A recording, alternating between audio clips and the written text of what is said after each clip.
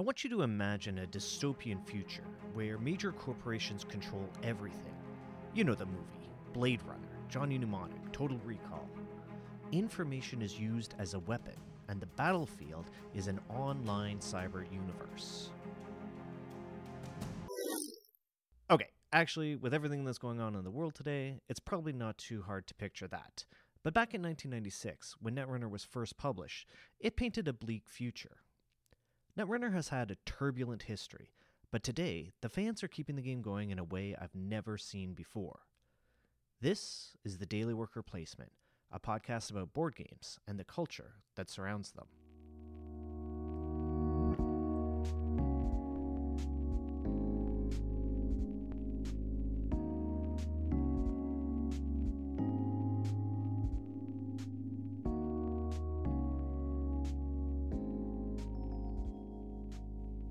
For the record, I am not a Netrunner player.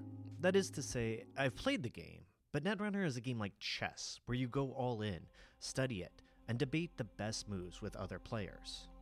Here's what I do know. It was designed by Richard Garfield, who is more famous for another game you might have heard of, Magic the Gathering. Two players face off against one another. One plays the corporation, and the other is the runner. The goal is to score 7 points, either by advancing agendas if you're the corp, or stealing them if you're the runner. The runner can also win by exhausting the corp's deck, and the corp can kill off the runner by emptying their hands. Now, when you play a Netrunner match, you actually play 2 games. One is the corp, and one is the runner, so both players get a chance at both roles. The original Netrunner didn't last too long, despite having pretty good reviews. At the time, it just didn't gain any traction.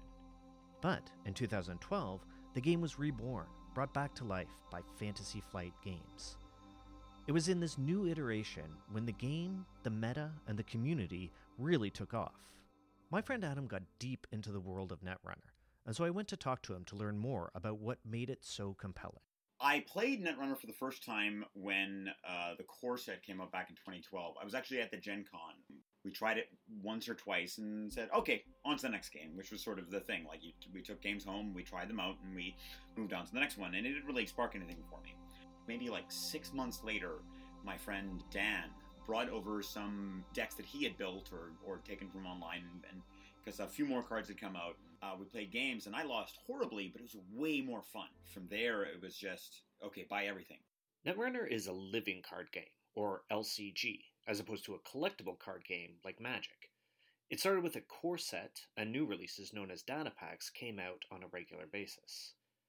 LCGs level the playing field because players aren't relying on finding powerful cards and booster packs or buying them outright. It comes down to their skill at building a deck, and of course the luck of when a particular card comes out during play.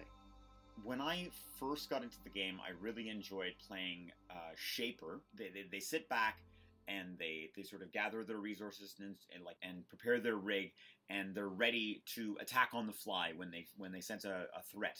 And on the corporation side, I realized, oh wow, there's this card that can do meat damage. You can actually kill the runner, and I thought that was really cool but as a corporation, you can also just say, you know what, you're dead.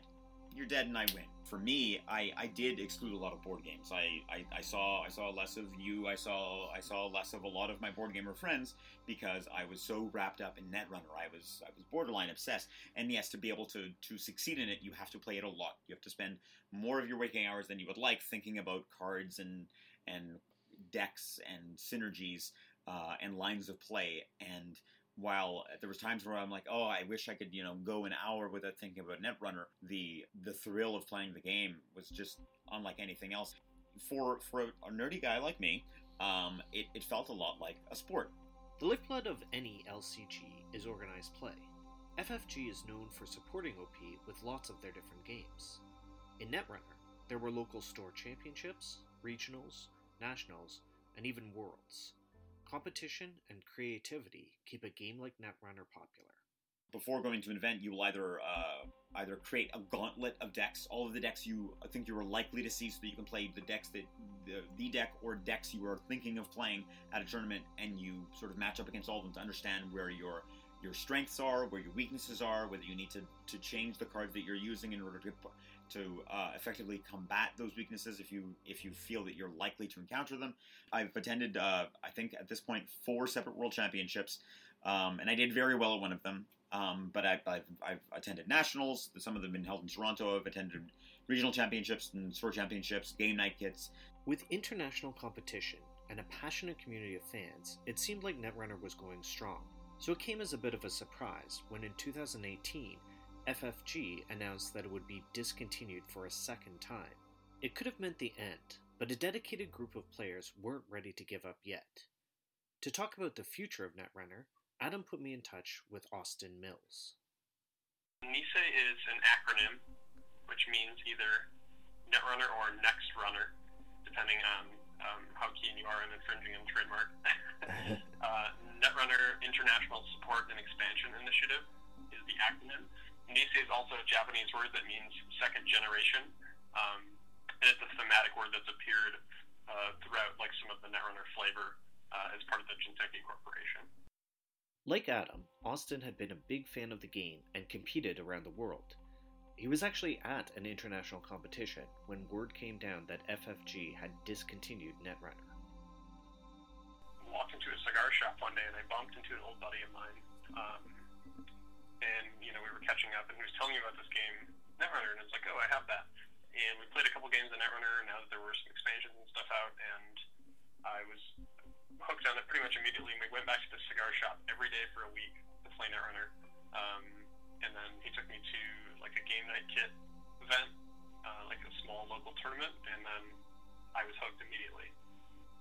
For me, and I think for most of the community, it came out of the blue.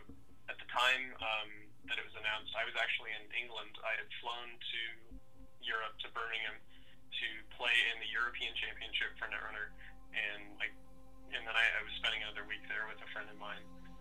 And just a couple days after this event is when they announced that the game was over. So that kind of put a damper on the rest of my vacation, which only amplified the effect of my favorite game being discontinued. It wasn't long after FFG's announcement when some of the more passionate members of the community started talking about what they could do to keep Netrunner alive. A few people from the community came together, came up with the idea for something to continue the game.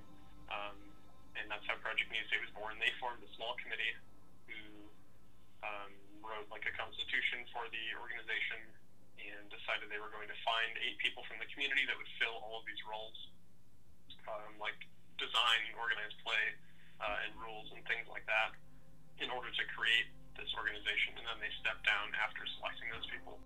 We have entire teams of people dedicated to designing new sets, playtesting new sets. All the money that comes into our organization from selling new sets goes to commissioning artwork for the next set.